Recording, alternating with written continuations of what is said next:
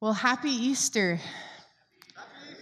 I hope your stomach is full of waffles and yummy, delicious things from the gym, and that you're getting ready to celebrate with your family this afternoon or this evening. I'm so glad you're here with us this morning to celebrate this Resurrection Sunday of Jesus.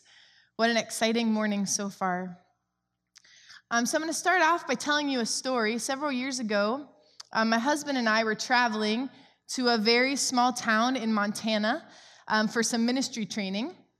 And here's my husband down here on the row. You can wave at him because he always has to listen to me tell stories about him. So I got this one pre-approved. Now my husband, Joel, and I, we have a little bit of different traveling strategies. I wonder if any of you can relate. He is a point A to point B as fast and efficiently as possible. And let's accomplish, you got some friends out there.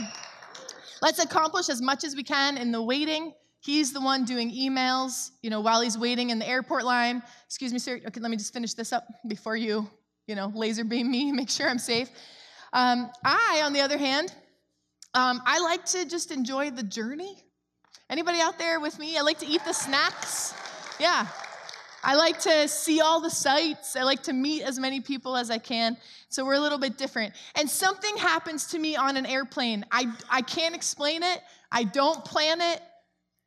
Quite frankly, it's an epidemic, okay? I don't really know.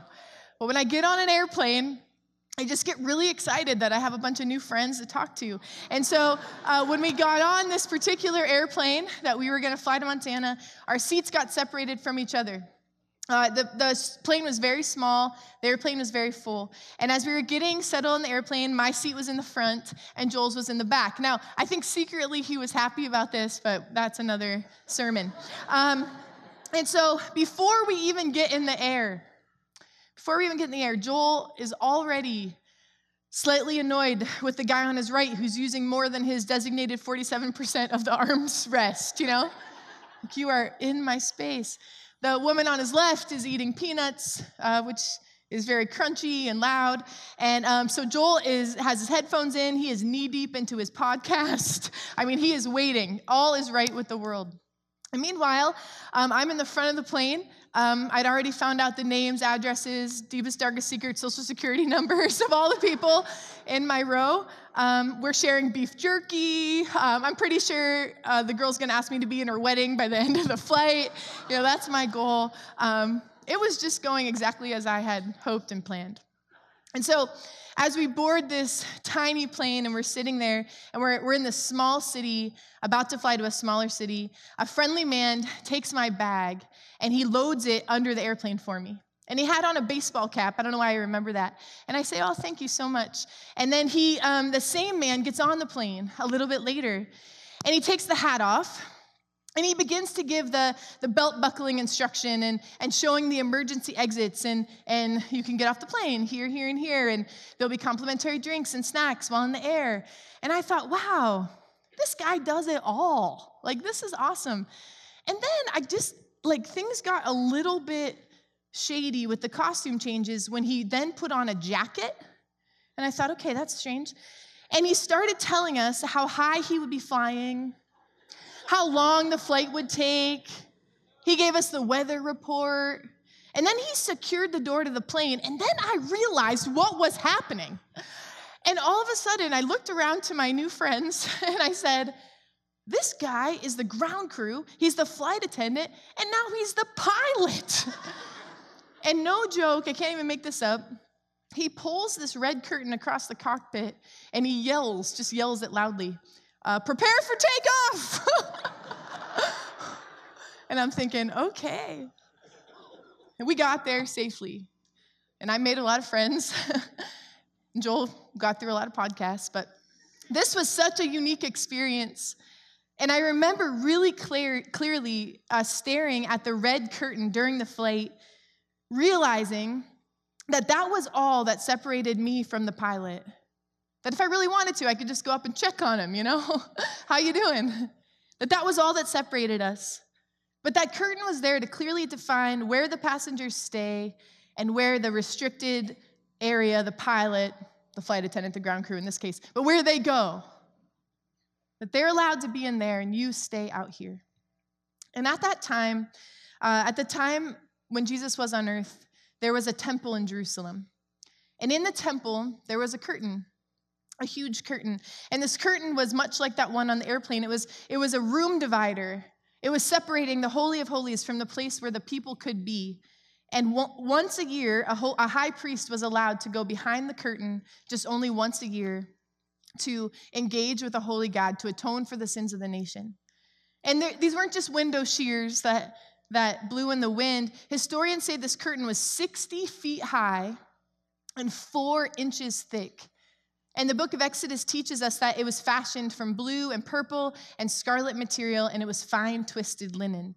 And in Matthew 27, 50 through 51, we see something momentous happen at the moment when Jesus Christ dies on the cross. It says, and when Jesus had cried out again in a loud voice, he gave up his spirit. And at that moment, the curtain of the temple was torn in two from top to bottom. And as Jesus died, the curtain was torn. And it was as if God moved out of that place. That is where he was. But when the curtain was torn, he moved out of that place, never again to dwell solely in the temple made by human hands. This was the way into the Holy of Holies. The way into the presence of God was now open for all people. And the sin that had separated us from God was like that curtain. That was the thing that kept us, people who would make mistakes and not be able to live up to the holiness standard. That sin that always kept us far from God was just completely split in half. And Jesus Christ died on a cross, and his resurrection was about to split open the way. So instead of the high priest having to enter in the Holy of Holies on our behalf of other people, Christ says, I am now the superior high priest. All you need is me. And we actually see this in Hebrews 10, 19 through 20. It unpacks it for us, and it says, we have confidence to enter the most holy place by the blood of Jesus, by a new and living way opened for us through the curtain that is his body. And so Jesus Christ, through his death, has removed the barriers between God and man. And now we can approach him with confidence and boldness. God was breaking down the wall when he died on the cross. He was tearing the curtain. He was breaking the things that were between us and himself. And he forever opened the way into his presence. And that is why we celebrate so big and so hard today. Because the curtain is torn. It isn't there anymore. He tore the curtain because he loved us so deeply. He tore the curtain because he didn't want us to be alone anymore. He ripped the divider between heaven and earth so that our sins would be forgiven, so that we could cheat death and live eternally with him. And he reached down from heaven and he gave us hope and acceptance and comfort and strength. And he gave us an invitation to his family. And because of Jesus' death and resurrection, we can walk right into God's presence today. There's no barrier.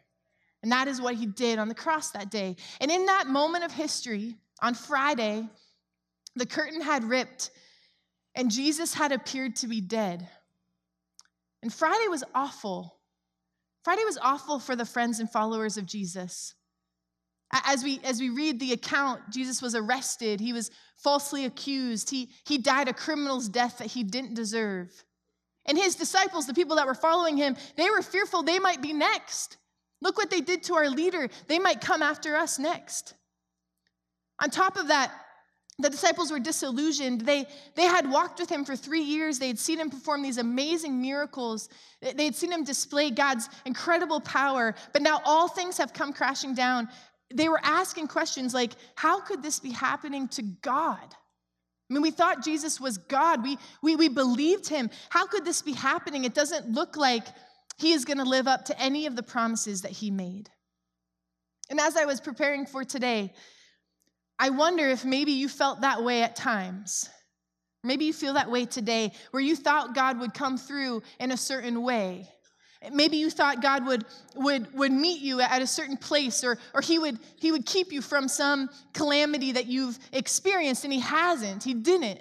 Somehow you walked through that hardship or that storm, or maybe someone who claimed to love Jesus, claimed to represent Jesus hurt you deeply, and that made you pull away significantly from God, and you feel a bit disillusioned today. You feel a little bit like the disciples did. In my mind, I call it Friday feelings. Those Friday feelings where you feel a bit disillusioned, a bit hurt, a bit insecure. You aren't even sure. Maybe you've even asked God recently, does God even care? Because it doesn't seem like it. And so this was Friday. The disciples were hiding out. They were fearful. They were disillusioned.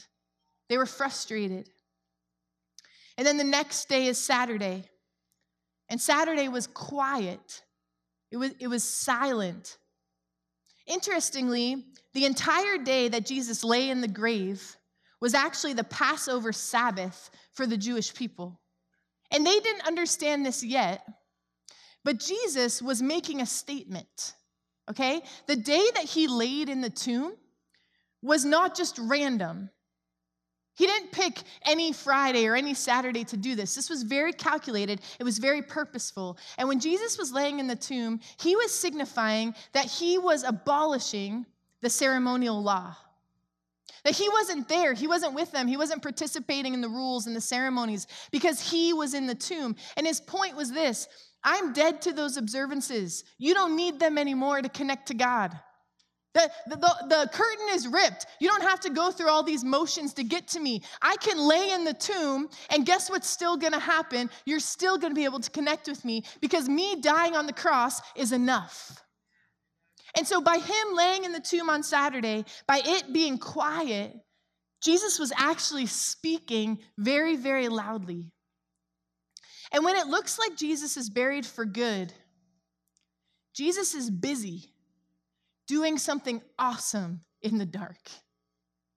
Pilate posts a guard at the tomb because when he put Jesus' body in there, he wasn't just burying a person. He was burying a whole revolt. He was burying this whole new set of beliefs and teachings that threatened what they believed to be true. And so when the stone was rolled to the entrance, the enemies of Jesus sighed relief. They thought, oh, phew, God, that was close. Because there were people following him. He was feeding thousands of people on hills with miracles. We don't know how he was doing it, but he was building momentum. Luckily, we stopped it. We put him in there. We put a stone that no one could move in front of him, and we put a guard there. This is it. And the world thinks that Jesus is done for. Jesus is out of the way. They think his word is buried for good. But we know that Jesus is at work in the dark places. Jesus is at work in the dark places. And I came here today to remind your Friday feelings, those feelings we just talked about, those feelings of pain and those feelings of disillusionment and fear and hurt and heartache, that Jesus is at work in those dark places. He is at work there. He has not gone very far. He is at work. And for 20 centuries, the world has given it their best shot in vain. But they can't bury him. They can't hold him. They can't silence him or limit him. He is not staying in the tomb. In fact, death itself is about to die.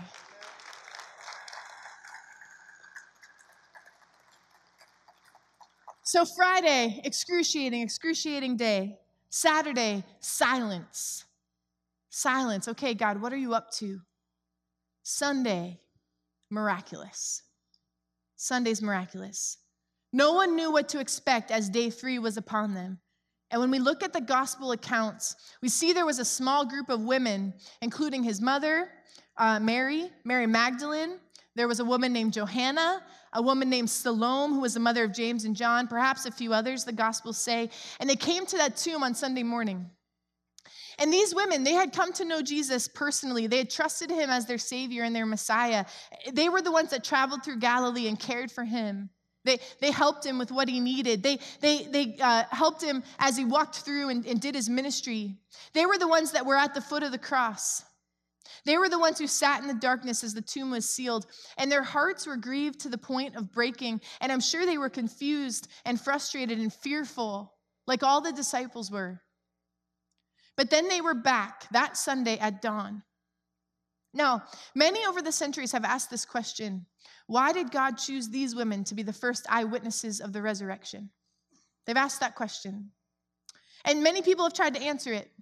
There's been theories like, well, God chooses the unexpected. He chooses the weak instead of the proud and the strong. And so these women represented that. Or God rewards those who are faithful, and all the disciples had fled and forsaken him, but the women didn't, so God came to them first. Or some have even linked it to Eve and said, death came to the human race through a woman, and therefore redemption only makes sense to appear first to a woman. Now, I don't know if all of that is true. That may or may not be true. We don't know all the reasons why God does what he does. But when I studied the scripture, I can tell you I know one thing for sure. This is something I can know for sure. That the reason those women were the first eyewitnesses of the resurrection is because they were the first to show up. Maybe it's just that. I don't know. Sometimes I think it's so profound. It's so profound. It's amazing. You will find yourself in the center of God's purposes if you're just around where God is working, if you're just around where God is speaking, if you just come around where God is moving, if you just attempt to get into God's presence, just show up. Sometimes I think we overcomplicate it. But God is showing us here, these women, they were there, so I came to them. And that is what he is telling us, to just show up. Talk to God like you would talk to a friend. Get to worship every week. Put yourself in a position to encounter God like these women did. The scripture says, there they were at the tomb.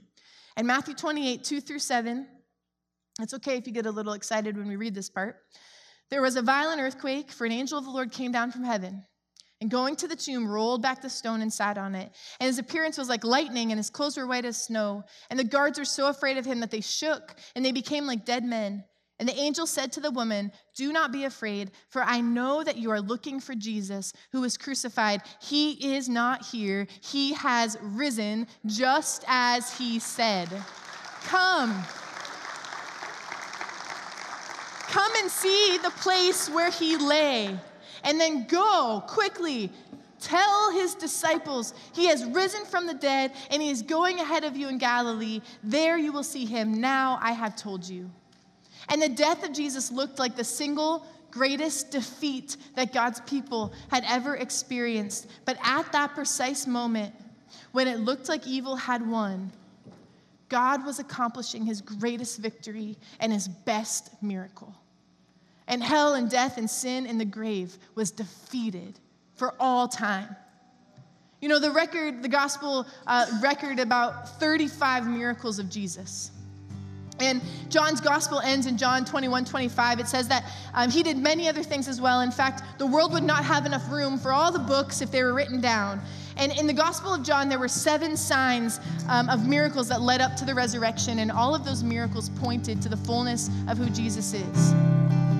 But what we see in each of those miracles, the string of thing that we see that's the same, the string of similarity, is that the prerequisite for a miracle is always a problem. Nobody wants the problem. Everybody wants the miracle. So this morning, if you're here and you have a problem, you are in the perfect spot for the miracle, because that's the prerequisite. When there was no wine left at the wedding and the bride and the groom were about to be publicly embarrassed and ashamed, Jesus showed up. He turned water into wine, the best kind and enough for everyone, and hope changed everything. When the royal official's son was sick with a fever, this desperate father traveled far to get to Jesus. He just wanted to say to him, come with me, lay your hands on my son so that he's healed. But from a distance, Jesus' words were so powerful that at the exact moment Jesus declared the boy's healing, his fever left him and he was healed. And hope changed everything. When a man lay crippled at the pool of Bethesda for 38 years, just waiting for an opportunity to walk again, Jesus shows up and rewrites his story with 6 words. And when a group of 5,000 men, along with their families, needed lunch, Jesus multiplies a little boy's 2 loaves and 5 fish to feed them. Then he walks on the water to his disciples in the middle of the lake in a storm. In both situations, hope changed everything. Don't forget about when Jesus spit on some dust, made some mud, smeared it on a man's eyes, and he could see again. And then a few days later, Lazarus dies. He's in a tomb. All hope seemed lost until Jesus shows up on the scene, raises him from the grave, And hope changes everything. He is the way maker. He is the miracle worker. And he is alive today. He is alive.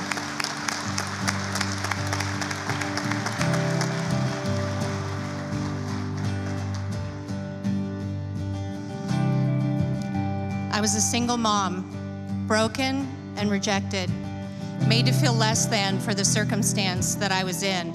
I had religion with no relationship, but hope changes everything.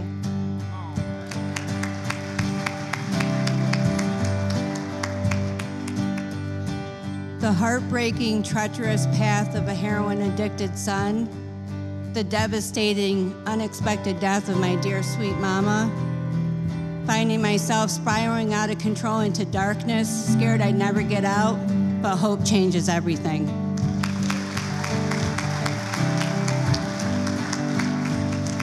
I used to be enslaved to sin and depression and fear, but hope changed everything.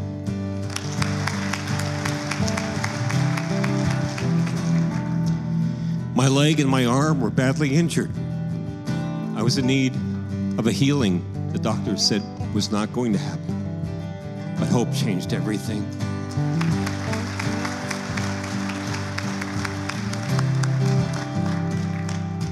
I grew up believing the lies and living the lies that I was unwanted, unworthy, unloved, unimportant. But hope changes everything.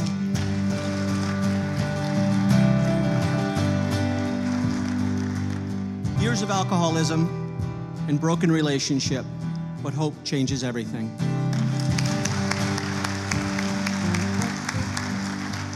I used to be very insecure with very low self-esteem, but Jesus came into my life, brought me hope, and hope changed everything. I praise Him.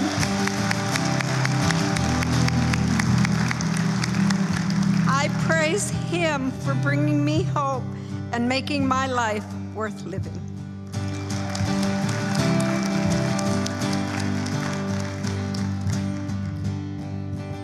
I used to be sick, dying, and in need of a heart transplant. They said that I wouldn't live to even see my high school graduation, much less a wedding day. Having a baby was completely out of the question. Now I've been married for 11 years, and my miracle baby boy is almost 2. Hope changes everything.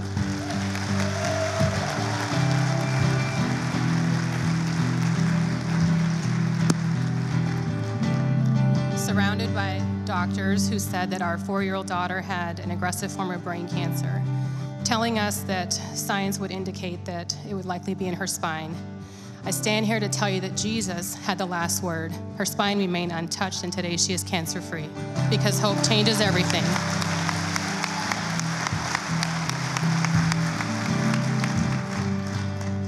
I was once torn with the guilt from being in an adulterous affair, becoming pregnant to that man and attempting to abort my daughter twice. Then 2 years later, I did have an abortion to a child to the same man who wasn't raising his first child. But there is hope, because with forgiveness, everything has changed. I now have a blessed, happy marriage, a beautiful, healthy daughter, an amazing son, and a daycare to raise so many more children. Hope changes everything.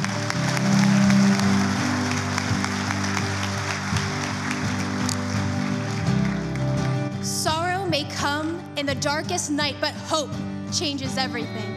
Evil can put up its strongest fight, but hope changes everything. The Savior has come with the morning light. Hope changes everything. He traded death for eternal life.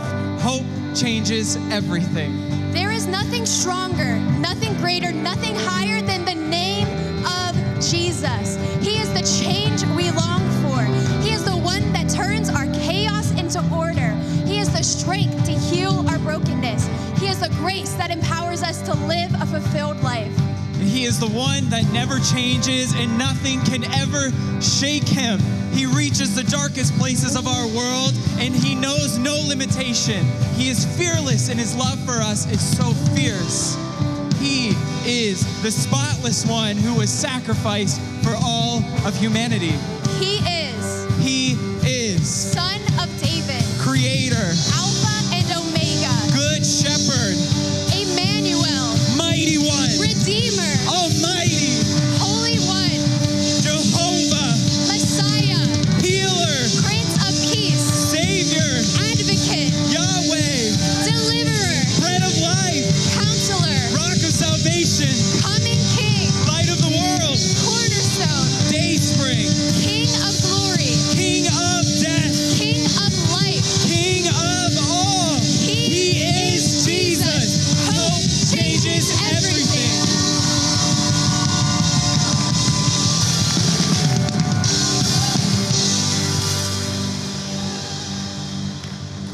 his body breaking. I see his fingers bleed. I see the darkness tremble at the ground below his feet.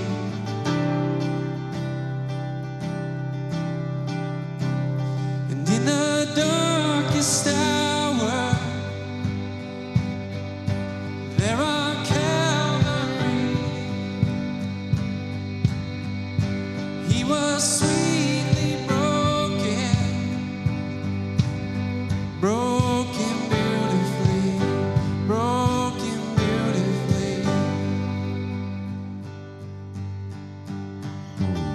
So come out into the waters, come let the broken sing. Come all you sons and daughters, this hope changes everything.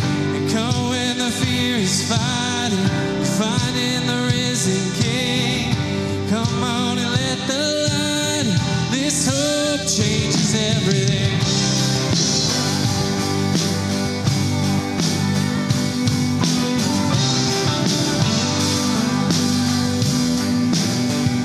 And when the heavens open, I saw the sins of men become a crown of glory. As you died, you rose again.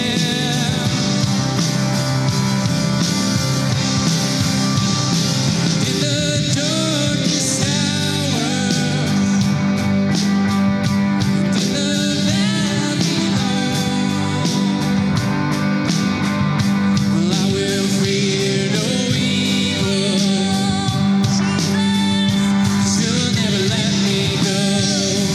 You'll never let me go. So come out into the waters, come let the broken sing. Come all you sons and daughters, this hope changes everything. Come when the fear is fighting, finding the risen King. Come on and let the light, this hope changes everything. This hope, this hope, this hope changes everything. This hope, this hope, this hope changes everything. None can overcome when death has lost its sting. This hope, this hope, this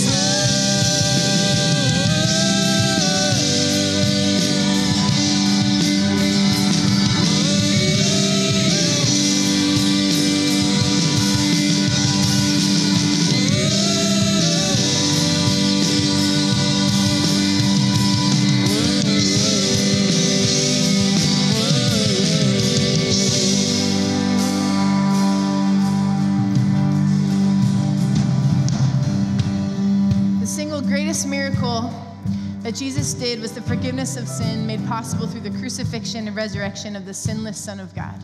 And of all the 35 miracles documented, there is no close second. This miracle of salvation is available anytime to anyone, anywhere. And if you're here today and you want to experience the saving touch of Jesus, that miracle you can have right now. All we need to do is repent of our sin, repent of the ways we've resisted God, and ask Him to come close to us. Trust Him with our heart and our life. The curtain has been torn. You have easy access to God, torn in two, so that we could have relationship and eternity with Him. And so we're just going to sing this chorus one more time before we go. I want to ask you, if you want to make that decision to do something brave, do something courageous today, at these tables we have here on the side, there are people there ready to pray with you. You can bring the people that came with you. Say, hey, you're coming with me because you brought me. You made me eat a waffle and sit here and talk, and they'll come with you. And just pray with that person. We just want to give you a book and give you some resources to help you get started on your journey of faith. This is the best decision you'll ever make, and it's the most important one on Easter. No other decision you make today will be as important as this one. And so don't let this opportunity pass you by. Let's just sing this chorus out one more time. And would you come and to these tables as we go forward and make a decision to follow Jesus? And in the darkest hour,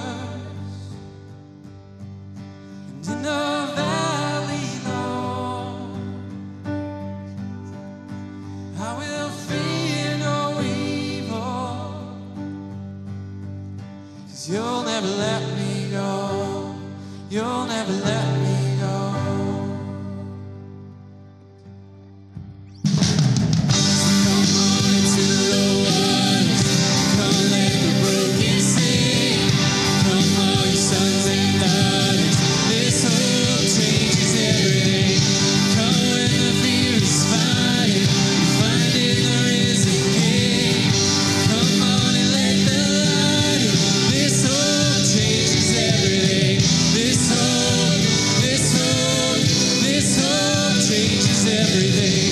This hope changes everything. This hope changes everything. This hope.